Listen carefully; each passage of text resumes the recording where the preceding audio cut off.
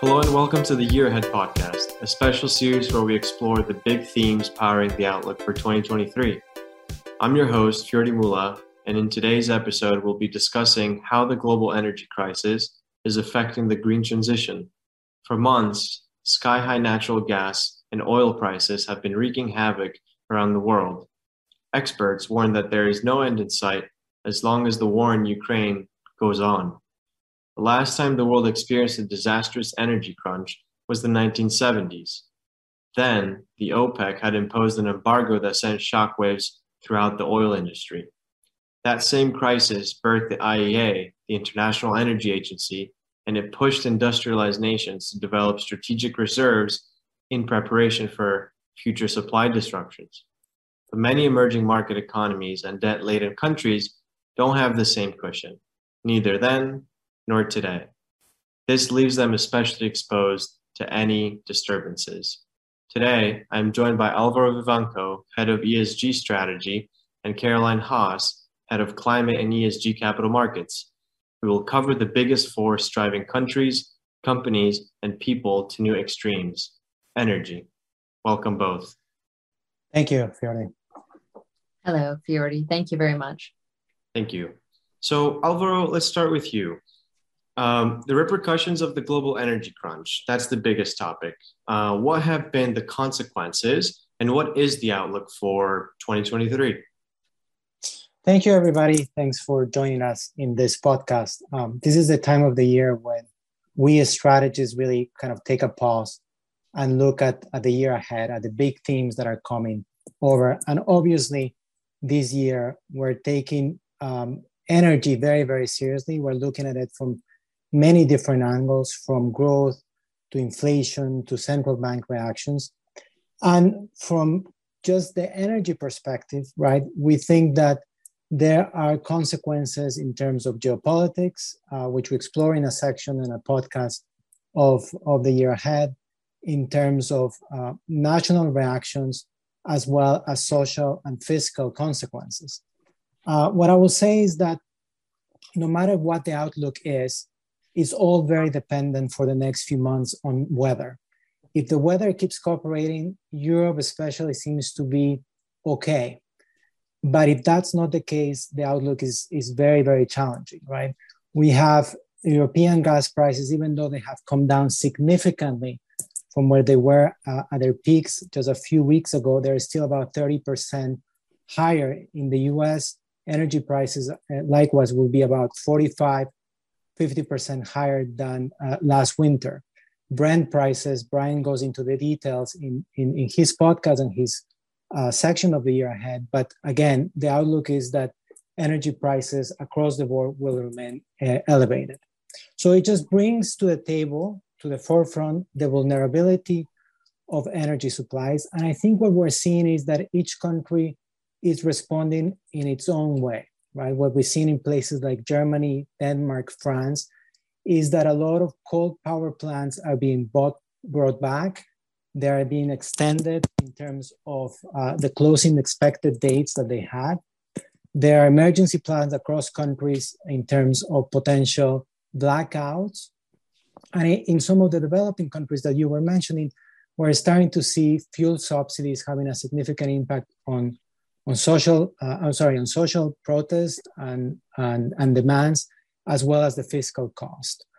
So, from the perspective of ESG, I think that this is a very good opportunity for all countries to really reassess kind of this balance between the commitments to reduction of emissions and the need to supply, well-diversified, steady, secure energy for their populations. And hopefully we can get into these themes in this podcast. That's great, Alvaro. Thank you for that. And since we are talking about the country level, Caroline, have there been any breakthroughs at the country or even company level that is worth highlighting? Perhaps any advancements that are worth noting? So thank you very much. And, unfortunately, an energy crisis actually does spur on innovation or a change of policy or revisiting ideas that had been put on the shelves. And I think one of those examples right now is Germany, who obviously has been hit very directly with the energy crisis and obviously the war in Ukraine. And you have to see how quickly they have been able to actually pivot to take sort of the impact of not having the obviously gas supply coming from Russia and really needing to look at new sources for the energy to contain and maintain the industrial production, as well as obviously mitigate any impact on their households given the rising energy prices. What is interesting is just to see how quickly they've actually been able to put on stream LNG terminals in the shortest period of time. Secondly, very much in contrast to the nuclear policy that they had, they have decided, at least for the short term, to keep continuing with the nuclear plants that they have that are in operation so that they can mitigate some of those shortfalls. And then they've obviously put in over about a 200 billion euro energy price cap, both for households as well as industries, to really help them kind of circumvent or to at least weather the storm over the winter months until some of this new energy is coming on stream. And what they've done is they've given certain minimum caps, both for households as for industrial companies, where they will then pay the difference. It also encourages actually both households and companies to look at other potentially more cost-effective alternatives by only using an 80% threshold that they're willing to supplement, and really encouraging those takers of this energy to find new sources, of which, and I think it's really important to note, renewable energy has now crossed over that threshold where it is actually highly competitive versus sort of the conventional energy sources. So, that will very much accelerate that shift and encourage, renewables, the demand for renewables to really increase over the coming months and years as we go ahead. Excellent. That's an excellent overview. And our next question is very related to that. We just returned from COP27. How were some of these themes evidenced? So, it was interesting. I think in each year, COP is obviously one of those that is closely watched and sometimes criticized for what the outputs or outcomes are. Obviously, we're still in the second week. But I think what was really sort of the trajectory of this is that this is a global phenomenon and we really need to address the global issues. And so it is one from where the emissions are being generated, but also where the greatest sort of physical impact is from the climate change crisis. And this is sort of where, how can you actually accelerate more renewables, particularly in the developing world? And, it is interesting to note that it will almost be an investment about of $1 trillion a year globally just to help the emerging markets. And that's a third of the total yearly expectation of infrastructure that needs to be put in. And I think here comes kind of the crux of the problem, is that the developing world or the emerging markets don't really have the financial capacity to actually finance this $1 trillion a year that is required. And so what was very much noticeable in COP was, one, the kind of discussion around loss and damage. Secondly, around blended finance, which was something else that was called out also by the NGFS, as well as the US very much focusing on carbon markets and how carbon credits can actually be used to help finance some of that transition. And when you look at all three of those different initiatives, they're very much focused on how do you actually encourage more capital to flow into the emerging markets to help with those developments. And that's where obviously all these different companies, private as well as private finance, will also be encouraged to support as we move forward. And I think that comes to the point where we say the risk appetite that we all have is going to have to be reevaluated, so that actually one isn't perhaps as reticent to supporting in these certain jurisdictions, but actually kind of working together to find plausible solutions to do that. And one of the things that was called out was obviously the role of the multiple development banks. And interestingly, in one of the reports that Lord Stern and his co-chair worked with on the back of the two COP presidents, 26 and 27, was to see where would that financing come from. And the expectation is that the MDBs yearly or total financing is going to triple by 2025 from about 60 billion to 180 billion. Now, what is important is to see that this will need to be stratified to actually match those different risk return profiles so that we actually mobilize more private capital into that. And it comes back to my point about the risk appetite and assessing that. Where is actually that pain threshold between the returns and the risks that is associated? Thank you, Caroline. There is a new innovation of financial instruments, but most importantly, it sounds like there's new thinking towards addressing the effective climate adaptation and mitigation challenges. Can you explain a bit more on how will these new technologies develop over the foreseeable future, pending accelerated financial flows? So I have to say that was one of the exciting things as well, is just seeing all the innovation hubs or all the technologies in the innovation hub being presented. And, you were asking earlier about the companies that are doing interesting things. It's, I think, almost the technology itself. There's a lot of different companies doing interesting, but it's, looking at things like green steel and obviously a big discussion around green hydrogen and making that scalable over time. Now, some of this is still in its workout and is actually coming on stream now. Similarly, I would call out carbon capture and storage, which in many ways, as someone recently said to me, was almost sci-fi, the fact that you could be pulling CO2 out of the air to reduce the respective emissions that we're facing. And that is actually so much activity is happening both with small companies, and that's why you're seeing this increased investment in clean tech funds like Brookfield, which was most recently announced, but also what the universities are doing and how they're using their sort of R&D budgets to really drive some of this transition. Excellent. Thank you, Caroline. On the topic of innovation in clean energy towards decarbonization, in your piece, Alvaro, you write about the role of nuclear energy for the current discussion. Can you expand a little bit on that?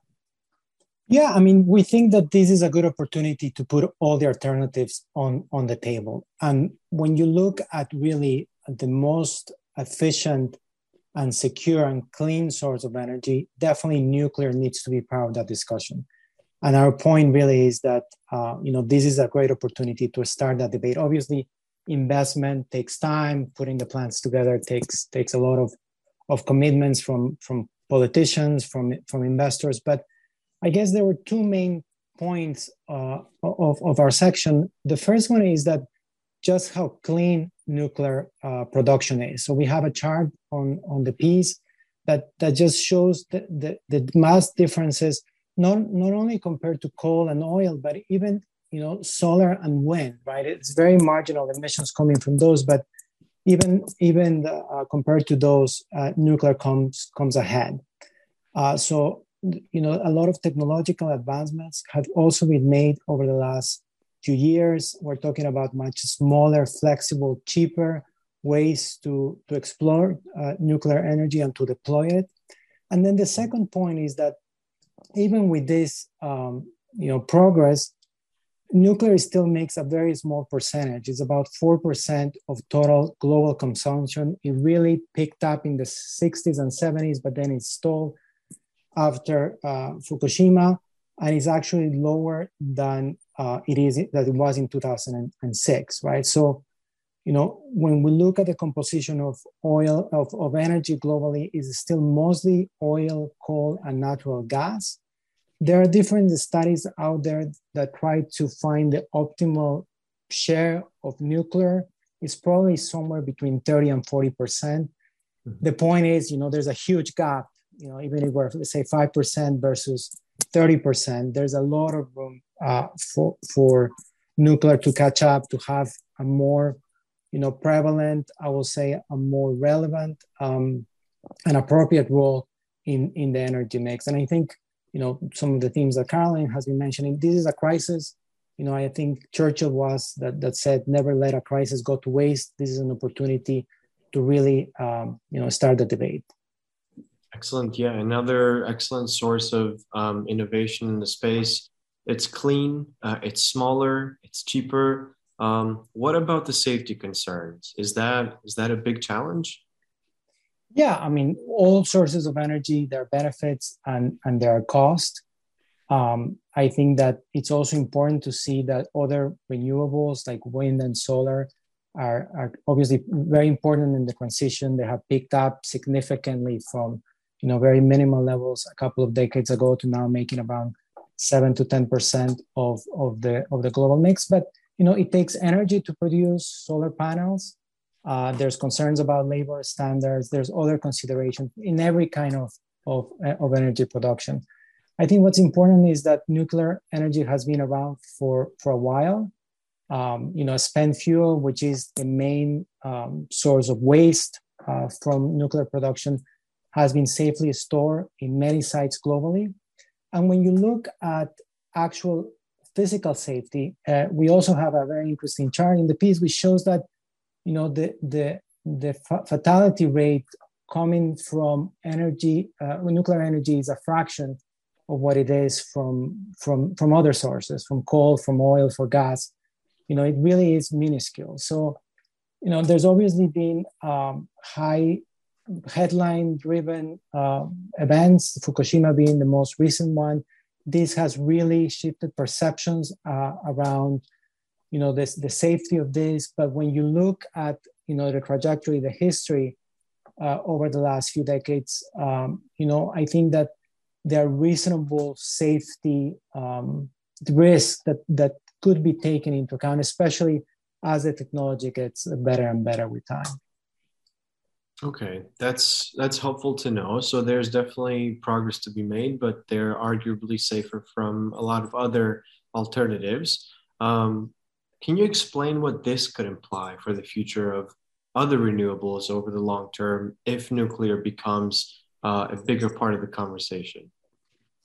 Yeah, I mean, I think that the interesting thing right now is that, if nuclear was a bigger part of the energy mix in one particular country, it will obviously ease some of the constraints globally, right? So we're in this problem together.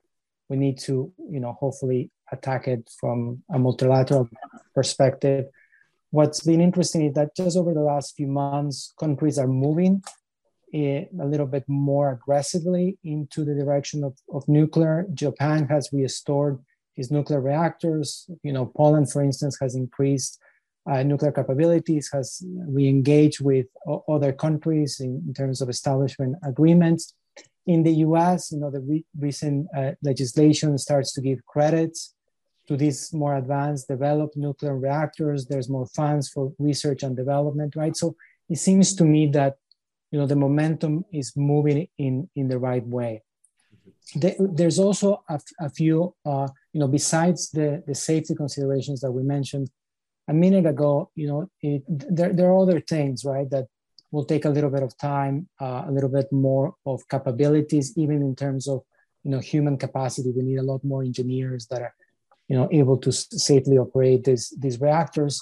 The supply chains needs to be more integrated. Things need to be moving along more smoothly. But I think at the end of the day, what needs to reset, right, going back to your question about safety, is that when you ask people's perception about nuclear, there's a lot of misperceptions, right? For instance, in a survey in the US, a lot of people, more than 50%, said that nuclear energy contributed to climate change, right?